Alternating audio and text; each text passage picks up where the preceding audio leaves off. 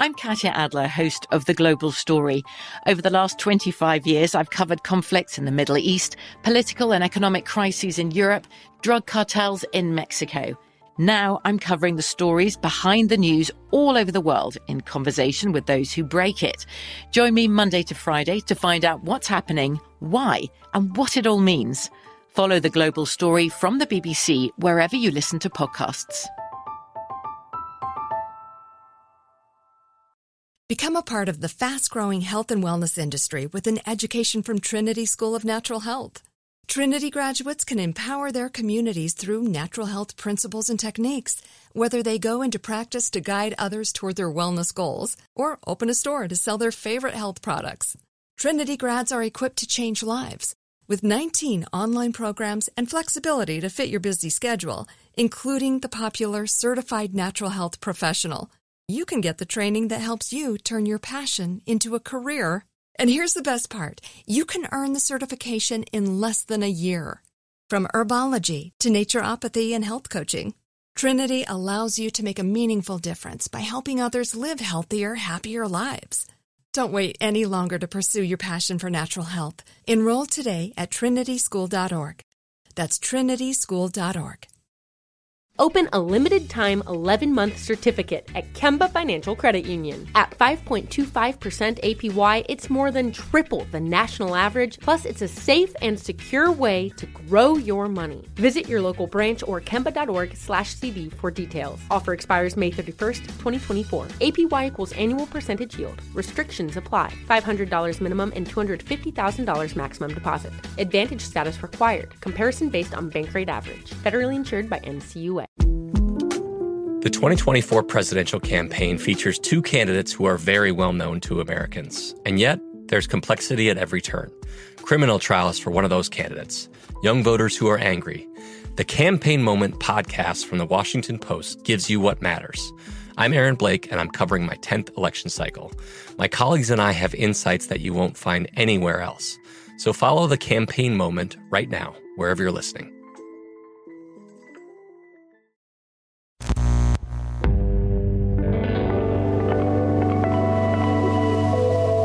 Diversion Podcasts. A note: this episode contains descriptions of graphic violence.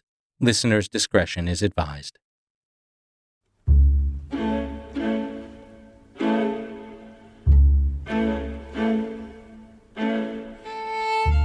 Way back in episode 1, I talked about my reason for doing this podcast.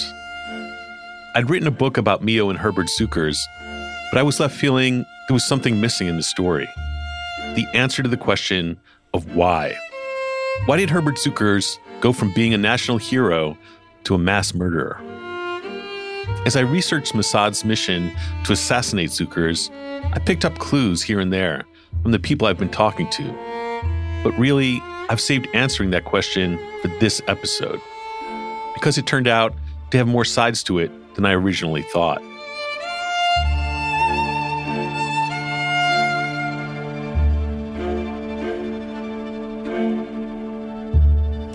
I'm Stephen Talty, and this is Good Assassins, Hunting the Butcher. Episode 10, Motives for Murder.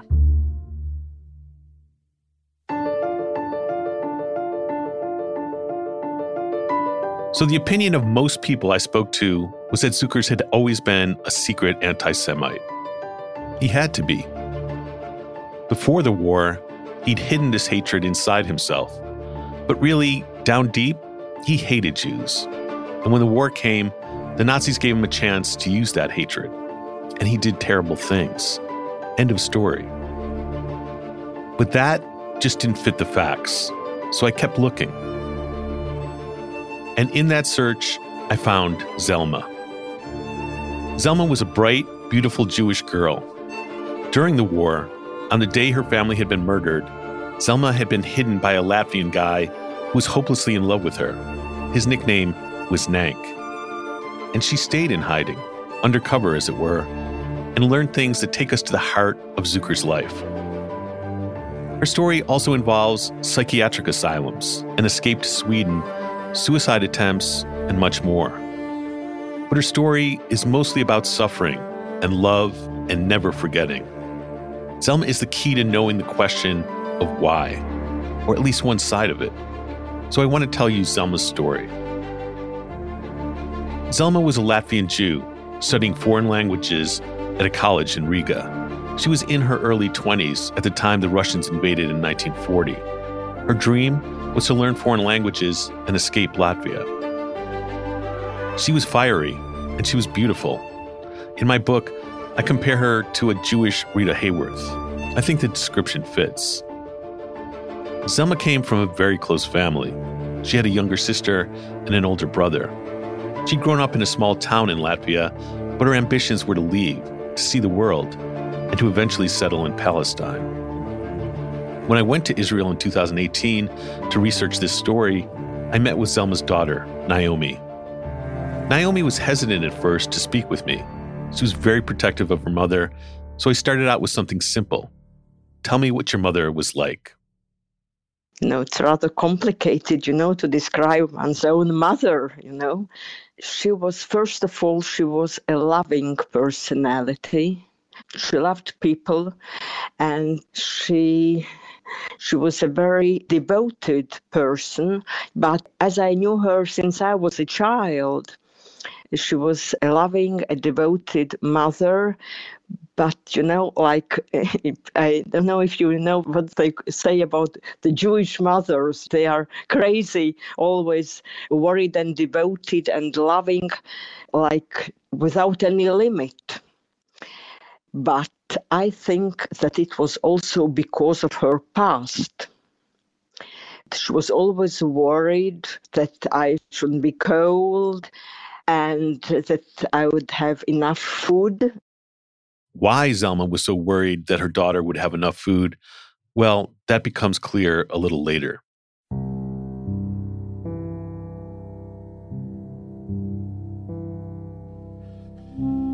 So Zelma was at college in Riga during the Soviet occupation. She suffered along with everyone else. But when the Germans came in 1941, everything changed. Her family was forced into a ghetto in one of the poor neighborhoods of the city. Barbed wire went up. Food was scarce. But Zelma and her sister got jobs outside of the ghetto. She went to work and returned every night. One day, she was detained by the police and brought to the building in Riga where the Araj Commando, the unit that Herbert Cukurs served in, had its headquarters. Here's Zelma describing how she remembers that night from an interview she did with the USC Shoah Foundation. We are already inside, as I mentioned, inside the courtyard. Jewelry is being confiscated, shouting, yelling. So the girls were driven, including me, of course, into the cellar, which was dark. There was a small lamp overhead. It was dirty, and there were signs that people had spent there the night because it was rather dirty. In one corner, there was a so-called toilet, and we were sitting on the floor. A guard was all the time watching us without saying anything, without asking questions. And this went on until late afternoon, towards evening. These Perkonkurs people started coming to the cellar, one after the other, and they picked out girls, including me. Upstairs, they were all drunk. I could tell it easily. All had pistols in their hands. So the so-called officer facing me said upstairs, and I did go upstairs because there was no other way out. She was brought to a room where Viktor Araj, the leader of the commandos, was waiting. She begged him to let her go, but he refused. It was in his office.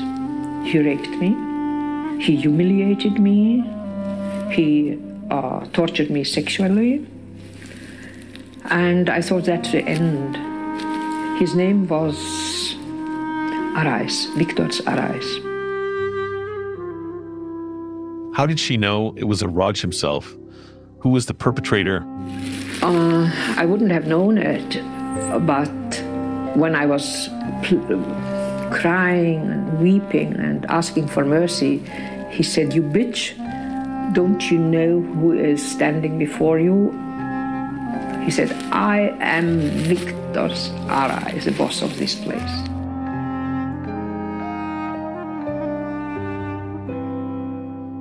Some months later, Zelma was told that the Nazis were going to round up the Jews and take them to a work camp outside of Latvia. Her father was hopeful. Maybe the Nazis would let them live. Of course, there had been atrocities and murders, but who knew? It was still early in the war, and stories about concentration camps and the gas chambers hadn't started circulating yet. But Zelma sensed something terrible was happening. So one day, she said goodbye to her parents as usual and told her sister what she was planning. Please don't tell our parents. They shouldn't know anything. They will not survive if they hear what I'm going to do. I'm going to commit suicide. I'm not going to give them a chance to torture me, to rape me again, and to kill me. I will die the way I find correct. She was going to commit suicide by jumping in the Daugava River that flowed through Riga. She wouldn't allow the Nazis and their accomplices to hurt her again. She'd decide for herself how her life would end. So she walked toward the river. But before she arrived, she visited an apartment where a Latvian man was living, the guy Nank that I mentioned before. She just wanted to leave a message for a family friend, but Nank was in love with Zelma, had been ever since he spotted her at a country dance months before. And when she told him what she was about to do, Nank insisted she stay there, in the apartment, and Zelma agreed. Nank saved her and risked his life in the process. Had he been caught, he would have been shot alongside Zelma.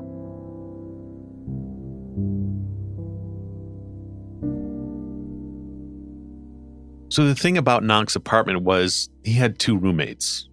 And these guys worked for the Iraj Commando, who were helping the Nazis round up and kill Jews. This was Herbert Zucker's unit. Later, it would come out that the Iraj Commando, or Latvian Auxiliary Security Police, was responsible for the deaths of tens of thousands of Jews, Roma, Latvian communists, mental health patients, and others. They were notorious, violent, bloodthirsty. So Zelma was hiding from the Nazis inside this apartment where Nazi collaborators came all the time. They had parties there, brought their girlfriends. Nank introduced Zelma to these guys as his fiancée, and it worked. But the Nazis were still conducting sweeps, looking for people hiding Jews. It was really dangerous. In the first place, they used to come together to eat, drink, and sing. All their songs, even their national songs, not the anthem, but folk songs, had a parody against Jews. Let's throw the Jews into the river and let's kill them, something like that. You can imagine what I felt like sitting among them. But I had only one aim and didn't think of anything they're saying. Remember forever their names, the surname, what school they went to, what they were doing before the war, whatever you can. You have a mission.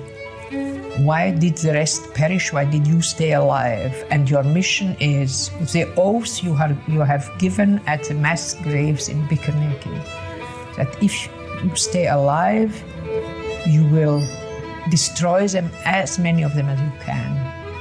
And this is what I did.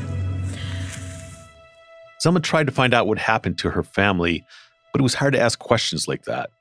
Why should a supposedly Gentile Latvian girl care about what happened to some Jewish family? Finally, she spotted an ex-boyfriend of hers, a Jewish guy who'd somehow escaped the sweeps. She asked him if he knew about her family. He passed her a note telling her that both their families were dead, along with thousands of other Jews. Zelma was devastated, of course. Her brother had escaped to Russia, but her mother her father, and her younger sister were gone. She began to have nightmares. Her daughter told me that they lasted for the rest of her life. Yes, she had nightmares as far as I remember myself, When I was a child, there was not a single night that passed quietly for her. And as my dad was a neuropathologist, he knew how to treat her, of course. So she took a lot of medicines in order to sleep at least a few hours during the night. And she was shouting at night and she was crying. So with her family gone, Zelma was alone in Riga. All she had was Nank. And every day she was in danger of being discovered. Once, the Gestapo came to the apartment where they lived. And so they knocked on the door, and my mom, Nank, the Latvian who saved her, he told her to go into a little room near the kitchen. It was usually the maid's room, and closed the door, and my mom put on a kerchief, and by the way, she was a great actor. And they came into the room, they opened the door, and she behaved like some simpleton, like a person who was in a psychiatric state, not so, let's say, normative as they say nowadays, yes. So they asked, and who are you? And so she mumbled something that they said, okay, leave her, that's not the case, and they closed the door.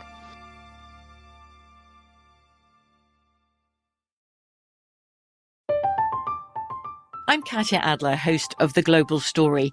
Over the last 25 years, I've covered conflicts in the Middle East, political and economic crises in Europe, drug cartels in Mexico. Now I'm covering the stories behind the news all over the world in conversation with those who break it. Join me Monday to Friday to find out what's happening, why, and what it all means. Follow The Global Story from the BBC wherever you listen to podcasts. Become a part of the fast-growing health and wellness industry with an education from Trinity School of Natural Health. Trinity graduates can empower their communities through natural health principles and techniques, whether they go into practice to guide others toward their wellness goals or open a store to sell their favorite health products. Trinity grads are equipped to change lives with 19 online programs and flexibility to fit your busy schedule, including the popular Certified Natural Health Professional. You can get the training that helps you turn your passion into a career. And here's the best part. You can earn the certification in less than a year. From herbology to naturopathy and health coaching, Trinity allows you to make a meaningful difference by helping others live healthier, happier lives. Don't wait any longer to pursue your passion for natural health. Enroll today at trinityschool.org. That's trinityschool.org. Open a limited-time 11-month certificate at Kemba Financial Credit Union. At 5.25% APY, it's more than triple the national average, plus it's a safe and secure way to grow your money. Visit your local branch or kemba.org/CD for details. Offer expires May 31st, 2024. APY equals annual percentage yield. Restrictions apply. $500 minimum and $250,000 maximum deposit. Advantage status required. Comparison based on bank rate average. Federally insured by NCUA. I bet you're smart. Yeah, and you like to hold your own in the group chat. We can help you drop even more knowledge. My name is Martine Powers. And I'm Elahe Izadi. We host a daily news podcast called Post Reports. Every weekday afternoon, Post Reports takes you inside an important and interesting story with the kind of reporting that you can only get from the Washington Post. You can listen to Post Reports wherever you get your podcasts. Go find it now and hit follow. Zelma had a lucky escape, but she stayed with Nank. And despite the danger and the surveillance, she became obsessed with doing something about the murders of her family. She wanted the killers to be punished. So when the commando members came to visit, she would listen very closely to their conversations. I heard the names of their friends, of their collaborators. They used to come to the house. particular to Mira Ila already, not so much to Stabu Ila. And those people had no idea who I was, and they kept sitting and boasting how many people they've shot what a day, and I knew exactly where they came from, what their names were, etc. So she kept a list. Sometimes they would brag about what they'd done that day, about how many Jews they'd killed. She would listen carefully to catch the men's names, what schools they went to, what towns they were from. There were other Jews hiding in Latvia, but as far as I can tell, no one had kept a list like Zelma. It was as if, while the war was still going on, that she'd become a Nazi hunter, like Simon Wiesenthal and Tuvia Friedman. Even those two never really began their search until after the war. Zelma did it under the nose of the Gestapo. I asked Naomi about this. Why did her mother take on this job? Was it survivor's guilt? She never, we talked a lot, of course, but she never told me that she had any feeling of guilt. It may be that deep in her soul, she felt it. Like many people, there were many people who couldn't just continue and committed suicide, yes, because they couldn't live with it. I asked Naomi, why was her mother so determined? Why was she so determined? I think it was very important for her. I don't think there are just a few people who just, so tolerant, and didn't want to find the murderers. She was determined to do it, yes, because perhaps it's also, yes, you are right, perhaps it's also due to her character. This is amazing. I don't know of any other examples, and I've researched this, of solo Jews actively surveilling and hunting Nazis during the war, while they were still in power. She was determined, I'm not going to stop till we find this and this and this and that one, and I want to do it, and that's it, Well, it was her character, because she looked upon herself as a very strong person, and she was very strong in different aspects of her life, yes, not only in this aspect. One night, there was a party at the apartment. Lots of men crowding in, drinking, and in the middle of it, Zelma heard that someone special had arrived. It was Herbert Zukers. When he came in, she heard him say something. He was showing the others his gun, and he announced to the crowd that with that gun, he'd killed 30 Jews that day. It was the only confession that Zukers would ever make. Zelma memorized his words. She added Zukers to her list of killers. And she waited. In 1944, just before the war ended, Zelma and Nank escaped to Sweden together. One of the first things Zelma did was to write an account of what had happened in Riga. She included all the names of the killers that she'd written down. So this was still 1944. Zelma's report was one of the first eyewitness accounts of the Holocaust. There were lots of stories during the war of the camps and the atrocities. But in 1944, there weren't yet available first-person eyewitness accounts like Zelma's. Had she been able to get it out into the world, it would have been a big deal. She brought the report to the big newspapers in Stockholm, but was rebuffed. The most important newspaper in Sweden is Dagens Nyheter. I had a report for them. I went there to the editor, to the chief editor. And that was a time when they still hoped that the Germans would win the war. And when I told him the contents of my report, he said, "I am sorry, for such things we have no space in our newspaper." She brought her report to the attention of American and British embassies in Sweden, and their reaction was even worse. They read the report. They were terribly frightened. There was a list of a number of war criminals. They destroyed it. There was a list of survivors, which they destroyed partly. And that's it. So after the war, I thought I would never see it again. Most of Latvia's Jews were already dead, but others were still hiding and being pursued. It was still time to save them, and to arrest the men who'd killed Zelma's family. They were still in Latvia. They could be captured.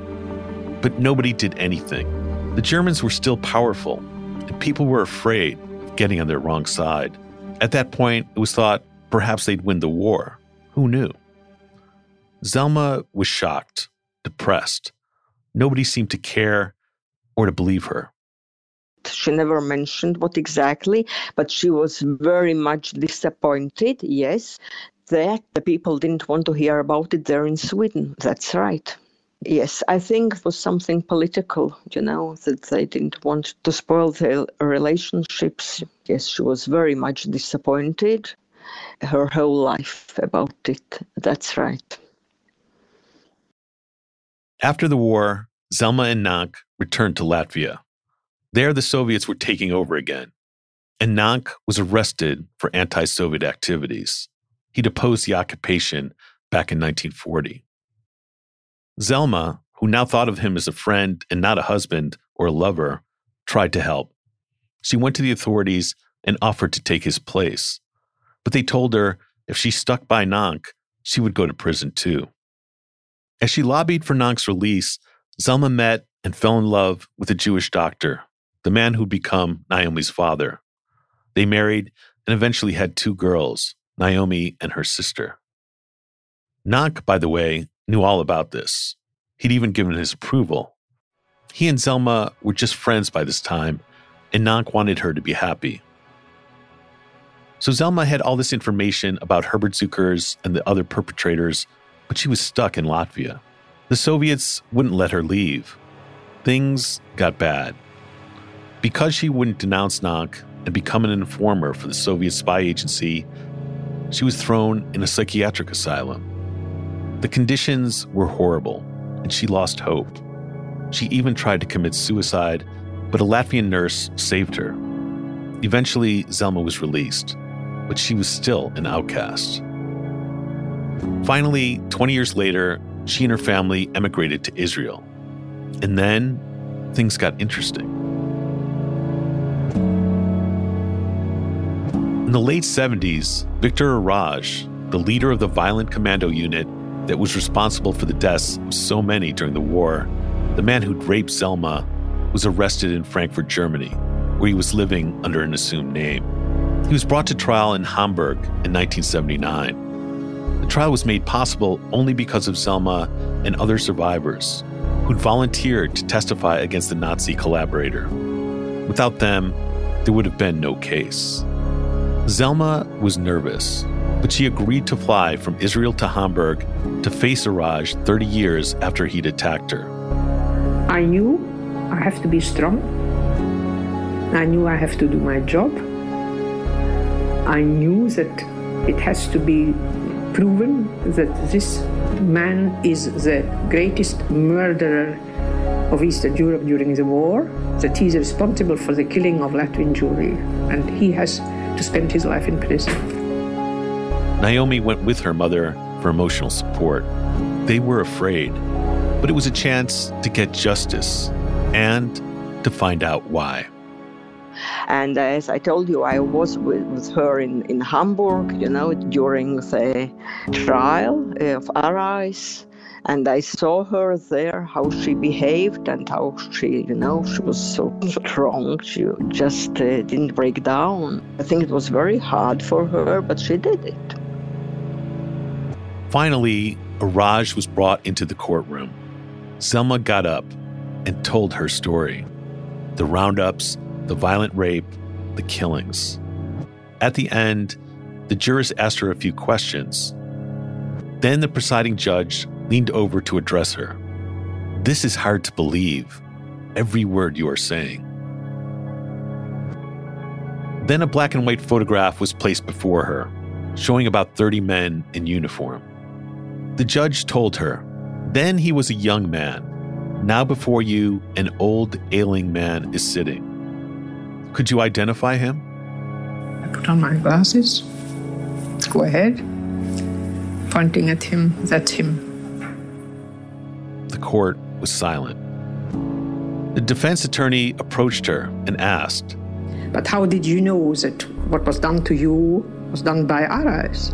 So he said to me, "You bitch, do you know who is standing before you? I'm Victor Arais." He said, "Habe keine Fragen mehr, have no more questions."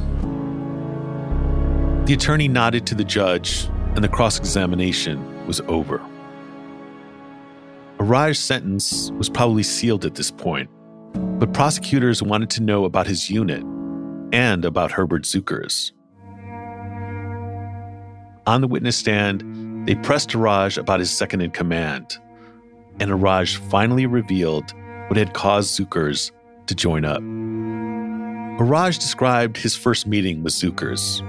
Around the time of the German invasion, he said, the aviator had left his farm and come to the capital to meet with him. They talked, and Cukurs began asking for refuge. Rumors were circulating in the countryside, Cukurs told him, claiming that he had worked as a Soviet collaborator during the occupation. The gossip apparently contained details. Not only had he turned Bolshevik, but the Soviets had given him a Cadillac as payment for his services. Other sources I was able to find confirmed this. In 1940, during the first Soviet occupation, Cukurs had been called to Moscow by the vice minister of the aviation industry. The man had heard about Cukurs' brilliance in designing airplanes. He asked the aviator to help the Russians build long-range bombers. It was a tough moment for Cukurs. Soviets were hated in Latvia for the horrors they were inflicting on the people there. But it was a huge opportunity.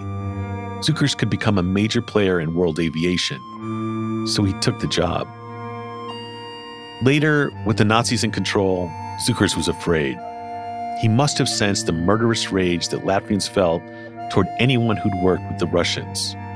He was faced with the same accusation being made against the Jews and Nazi propaganda being broadcast daily on the radio.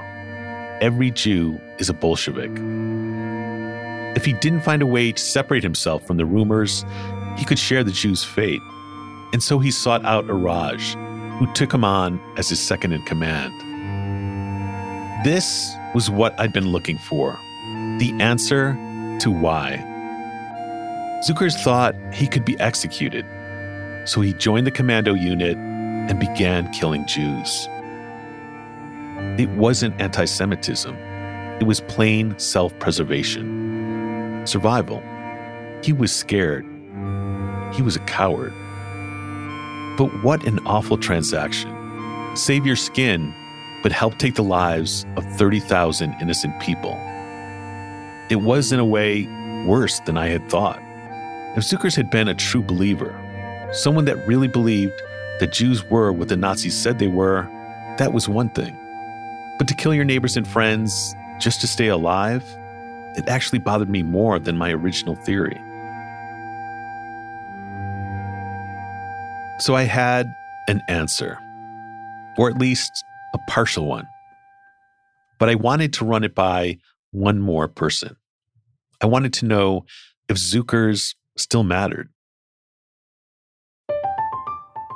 I'm Katya Adler, host of The Global Story.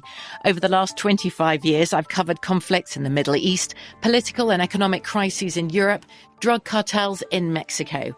Now I'm covering the stories behind the news all over the world in conversation with those who break it. Join me Monday to Friday to find out what's happening, why, and what it all means. Follow The Global Story from the BBC wherever you listen to podcasts. Become a part of the fast-growing health and wellness industry with an education from Trinity School of Natural Health. Trinity graduates can empower their communities through natural health principles and techniques, whether they go into practice to guide others toward their wellness goals or open a store to sell their favorite health products. Trinity grads are equipped to change lives with 19 online programs and flexibility to fit your busy schedule, including the popular Certified Natural Health Professional. You can get the training that helps you turn your passion into a career. And here's the best part. You can earn the certification in less than a year. From herbology to naturopathy and health coaching, Trinity allows you to make a meaningful difference by helping others live healthier, happier lives. Don't wait any longer to pursue your passion for natural health. Enroll today at trinityschool.org. That's trinityschool.org.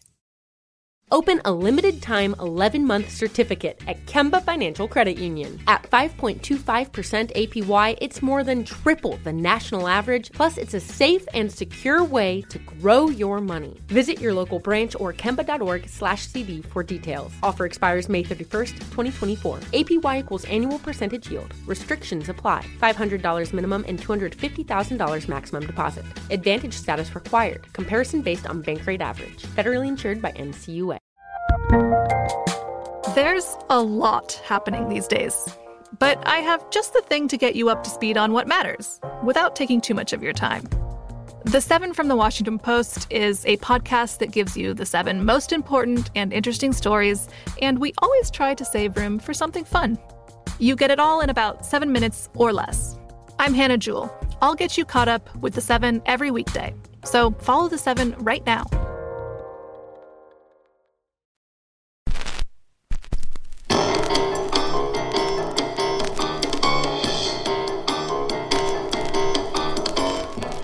Good Assassins Hunting the Butcher isn't over. Next week, I talk about some of Mossad's greatest operations, with snipers, stolen airplanes, terrorist masterminds, and other surprises. I think you'll like it, and I hope you tune in.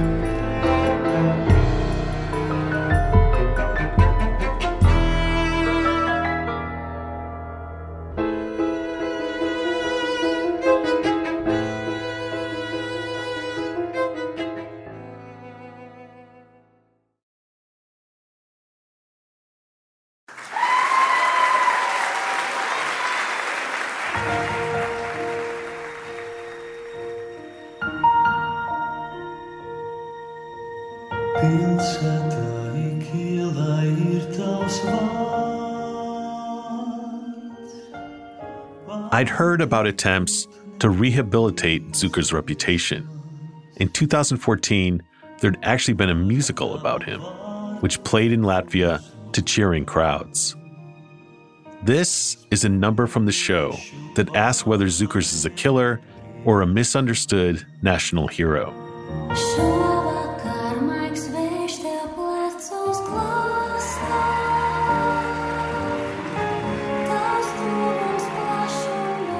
The musical ignited a debate. Some denounced it, but others on the far right said he was, in fact, innocent and should be publicly exonerated. I wondered if the spirit of Herbert Zukers still lived on in Riga. So I called Ilya Lenski. He's the director of the Jews in Latvia Museum in Riga, and he studied history at the University of Latvia. He's young, Jewish. I called him up at his office on Zoom. I started out by asking him how many Jews are left in Riga today and if they felt safe. So we estimate that it could be at minimum of 8,000 Jews in all of Latvia. Well, majority of them in Riga. Sometimes it's estimated to be up to 10,000. And then, of course, there's a much broader group of people who could potentially be affiliated with the Jewish community, so having Jewish roots or whatever, but that's a different story. So we could estimate about 8,000 people who identify themselves as Jews, and most of whom are connected to the Jewish community religiously, culturally, in different ways. So nor there is legal discrimination, of course, but also there is no unofficial discrimination. And we would presume that Latvia is one of the few countries in Europe where basically the Jewish community does not see anti-Semitism as the major challenge to its existence. I mean, we cannot say that there is no anti-Semitism. And of course, also, Zuker's story is part of story of anti-Semitism as well. But anti-Semitism we do not consider to be the major challenge. Wow, that's surprising. He's saying that there's almost no anti-Semitism in Latvia anymore, which is great, and not what I was expecting to hear. I had a few more questions on that. So do you think that Latvians have sort of faced up to their role in the Holocaust, in a sort of full and honest way? That's a good question. I don't have an answer to this because actually we don't know what is a full honest way. I worked for the museum for almost 15 years, and for all of this time I've been involved in one way or another in researching how Latvian society sees the Holocaust today. And so I can say that definitely Latvian society has made a significant progress in the last 30 years. And we have to understand that also during the Soviet times, there was a complex, say, multi-layered issue of how Holocaust is perceived. I asked Ilya what he thought was causing this change. I think as the generations change, and generally as we are becoming more and more European, particularly with joining the EU and so on, the paradigm changes in the sense that there is, for example, is basically gone, at least in the public sphere, the concept that the Holocaust was just a revenge for the atrocities of the Jewish communists. Yeah? So, I mean, this was something that you could still encounter in the 90s. People would say, yeah, Latvians were participating, it's a bad thing, but the Jews were the main perpetrators during the communist terror in 1940, which is basically reproducing Nazi propaganda, because the Nazis used this as an excuse for their anti-Jewish repressions. They used this to recruit Latvians to collaborate.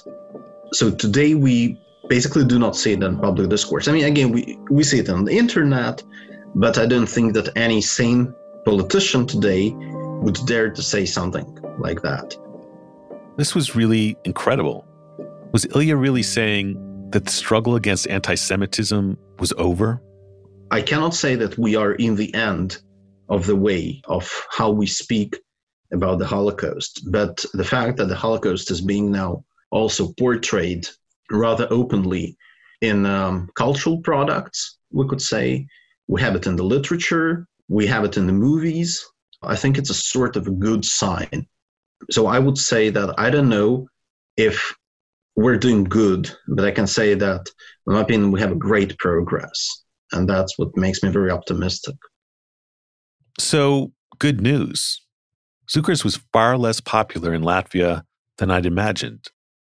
But I still wanted to ask Ilya the big question about motives. I'm just wondering what your personal opinion of Dzūkars is. One of the reasons I wanted to do the podcast is the whole question of why. I mean, he was a man who had some Jewish friends, or he was seen in cafes talking to Jews before the war. His father employed Jews in his workshop. He didn't have a terrible reputation. He visited Palestine. He's visited Palestine. He gave a talk in Palestine in the Jewish club. Absolutely. So he was kind of a hero for Jews and non-Jews alike in the 30s. Have you thought about this idea of betrayal, why he seemed to turn on his Latvian neighbors, even people he knew?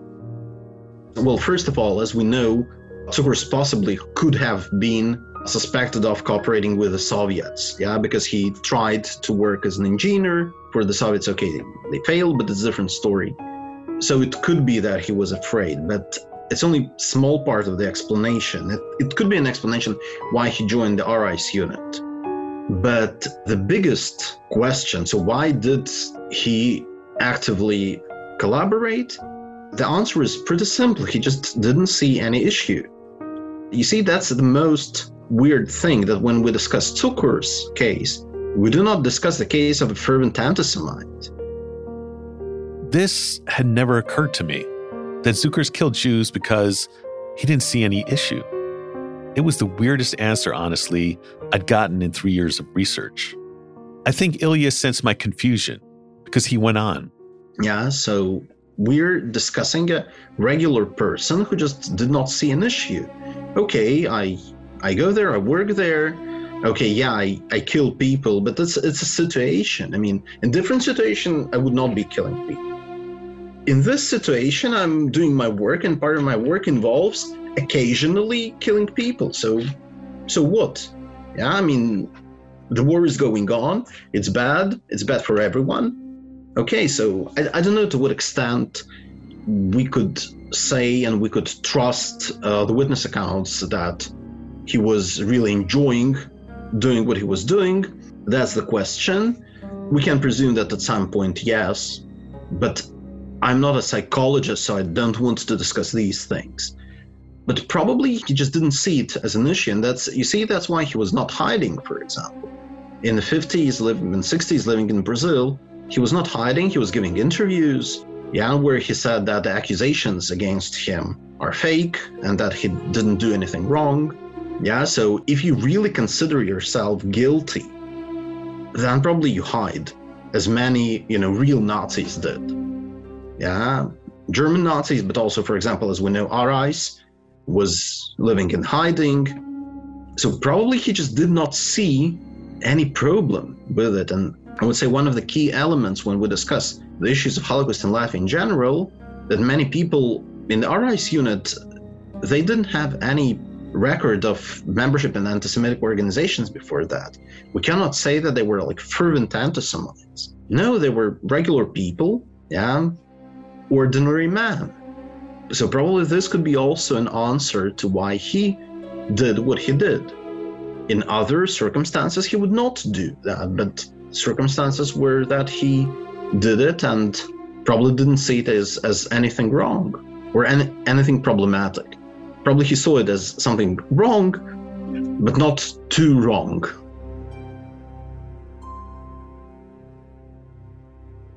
So Ilya's theory, if you can call it that, was that Cukurs didn't see what the big deal was about. So what? He helped kill some Jews.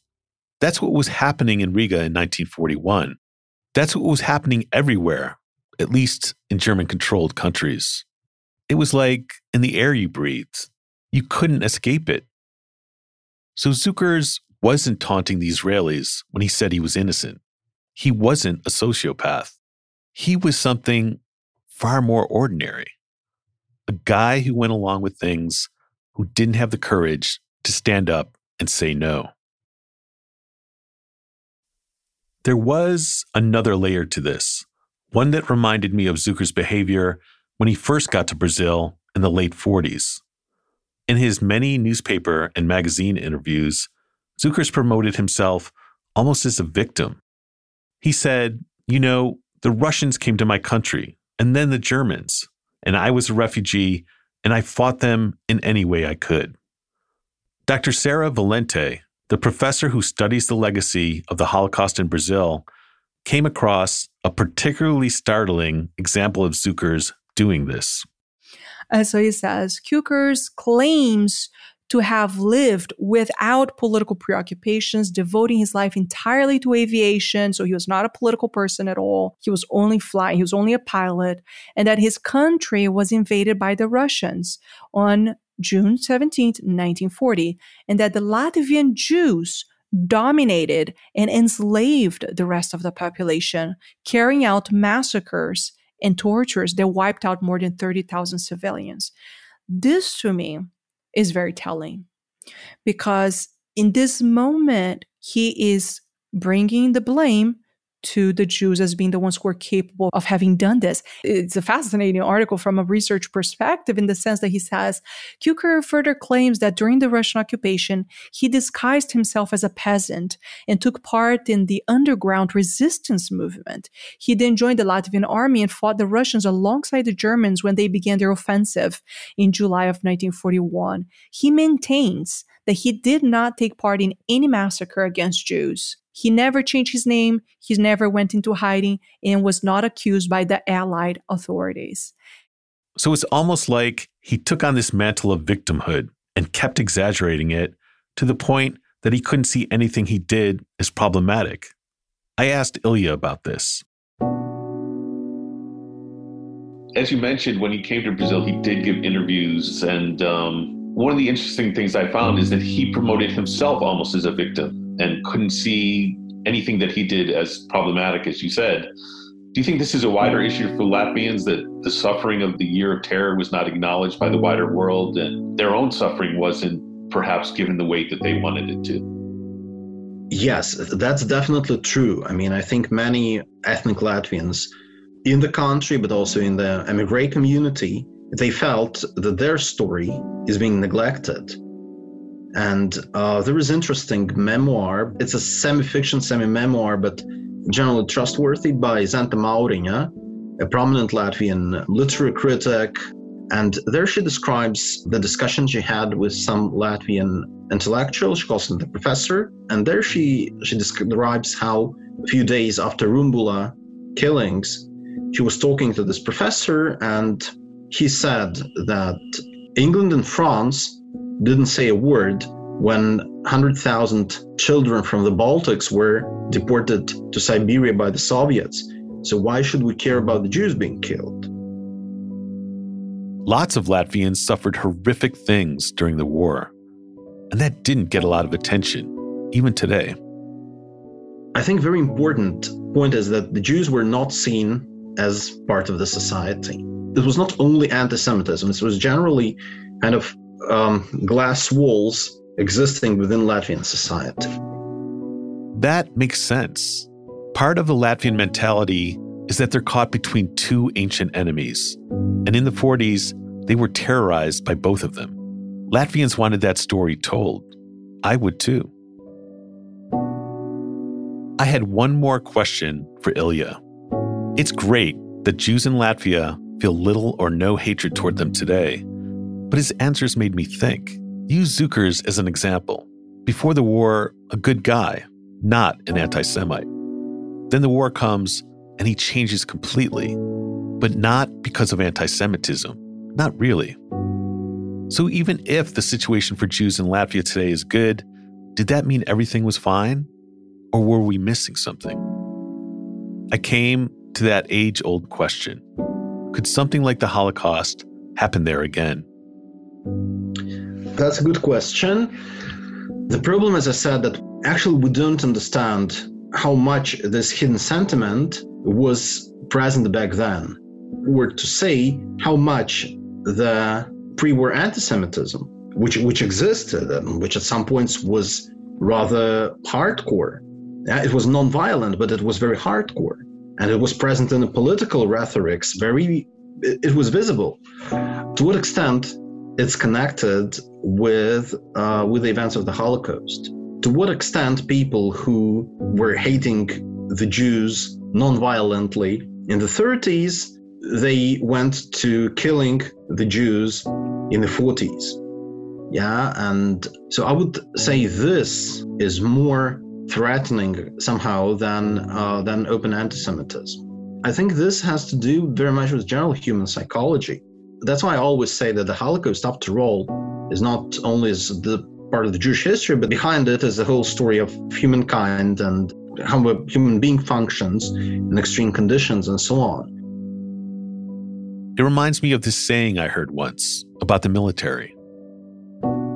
Generals are always prepared to fight the last war, meaning they learn the lessons of the past, but fail to anticipate the future. The next war, or the next attempted genocide, will probably be different than the Holocaust. We see the past clearly. We can study Zukers as a kind of test case, measure his anti-Semitism, the trade-offs he made in wanting to survive. But looking ahead, that's much harder. I asked Ilya about this. Yeah, so when you suddenly just strike when you think about the Holocaust, and it happens, I guess, to many historians. Yeah, I mean, all of us who explored the Holocaust, we have a rather strong kind of, emotional screen but even us at some point, we just come to kind of stupor. We just do not understand. We don't have this key to unlock the door, because that's the door much broader than our research, than where we comprehend. It's somewhere in the field of psychology and how a person functions in general, I could tell that Ilya had thought about the same question, probably more than I had. And he'd come up with what I thought was a fascinating conclusion. Yeah, so and that's why I don't like, for example, the question quite often asked in open discussions, is Holocaust possible today? We say, no, Holocaust is not possible today, because Holocaust is what already happened. We already know how Holocaust happened, and, it happened, that's it. Is genocide possible? Well, of course, we see it. In Rwanda, in Bosnia, wherever. Is all the other things possible? Yes, possible. Yeah, it would just not be called Holocaust and probably would not be against the Jews, but it doesn't matter.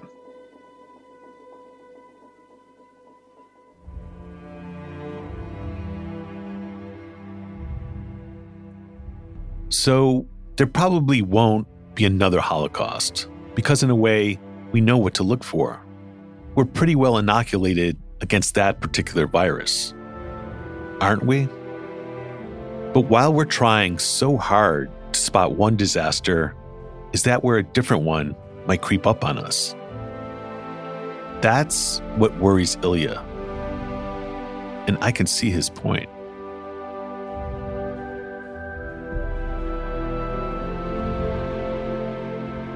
On New Year's Day in January 1941, the great American novelist John Steinbeck sat down to write a letter to a friend.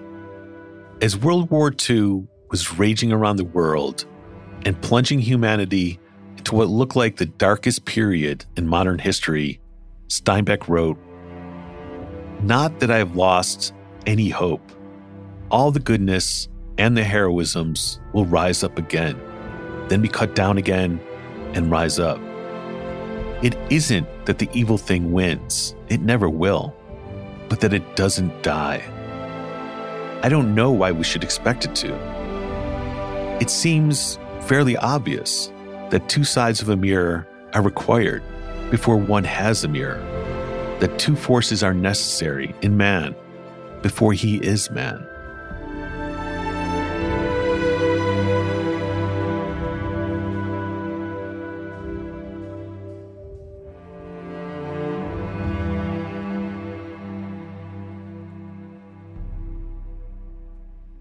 Good Assassins, Hunting the Butcher is a production of Diversion Podcasts in association with iHeartRadio. This season is written and hosted by Stephen Talty. Produced and directed by Scott Waxman and Jacob Bronstein. Executive producers Scott Waxman and Mark Francis. Story editing by Jacob Bronstein, with editorial direction from Scott Waxman and Mangesh Hattikudur. Editing, mixing, and sound design by Mark Francis. Archival research by Adam Shapiro. Thanks to Oren Rosenbaum at UTA.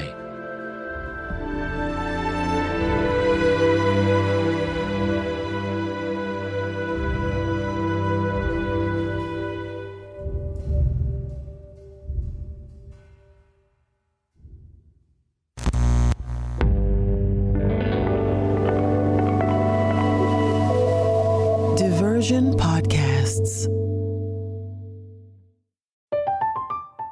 I'm Katya Adler, host of The Global Story. Over the last 25 years, I've covered conflicts in the Middle East, political and economic crises in Europe, drug cartels in Mexico. Now I'm covering the stories behind the news all over the world in conversation with those who break it.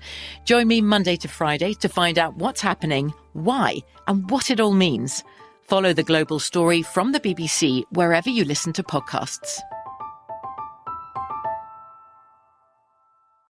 Become a part of the fast-growing health and wellness industry with an education from Trinity School of Natural Health. Trinity graduates can empower their communities through natural health principles and techniques, whether they go into practice to guide others toward their wellness goals or open a store to sell their favorite health products. Trinity grads are equipped to change lives with 19 online programs and flexibility to fit your busy schedule, including the popular Certified Natural Health Professional. You can get the training that helps you turn your passion into a career. And here's the best part. You can earn the certification in less than a year.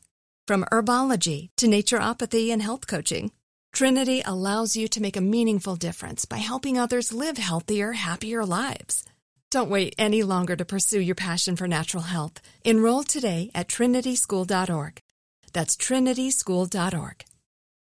Open a limited-time 11-month certificate at Kemba Financial Credit Union. At 5.25% APY, it's more than triple the national average, plus it's a safe and secure way to grow your money. Visit your local branch or kemba.org/cb for details. Offer expires May 31st, 2024. APY equals annual percentage yield. Restrictions apply. $500 minimum and $250,000 maximum deposit. Advantage status required. Comparison based on bank rate average. Federally insured by NCUA. Xfinity has free premium networks for everyone this month, no matter what kind of entertainment you love. Addicted to true crime? Catch killer cases and more spine-tingling shows on A&E Crime Central. Crave adventure? Explore Asian action movies on Hi-YAH. Searching for something extreme? Check out skating, snowboarding, and more on Fuel TV Plus, the global home of action sports. And find crowd-pleasing bops on iHeartRadio's Hit Nation playlist. There's new free shows and movies to love every week. Say free this week in your Xfinity voice remote.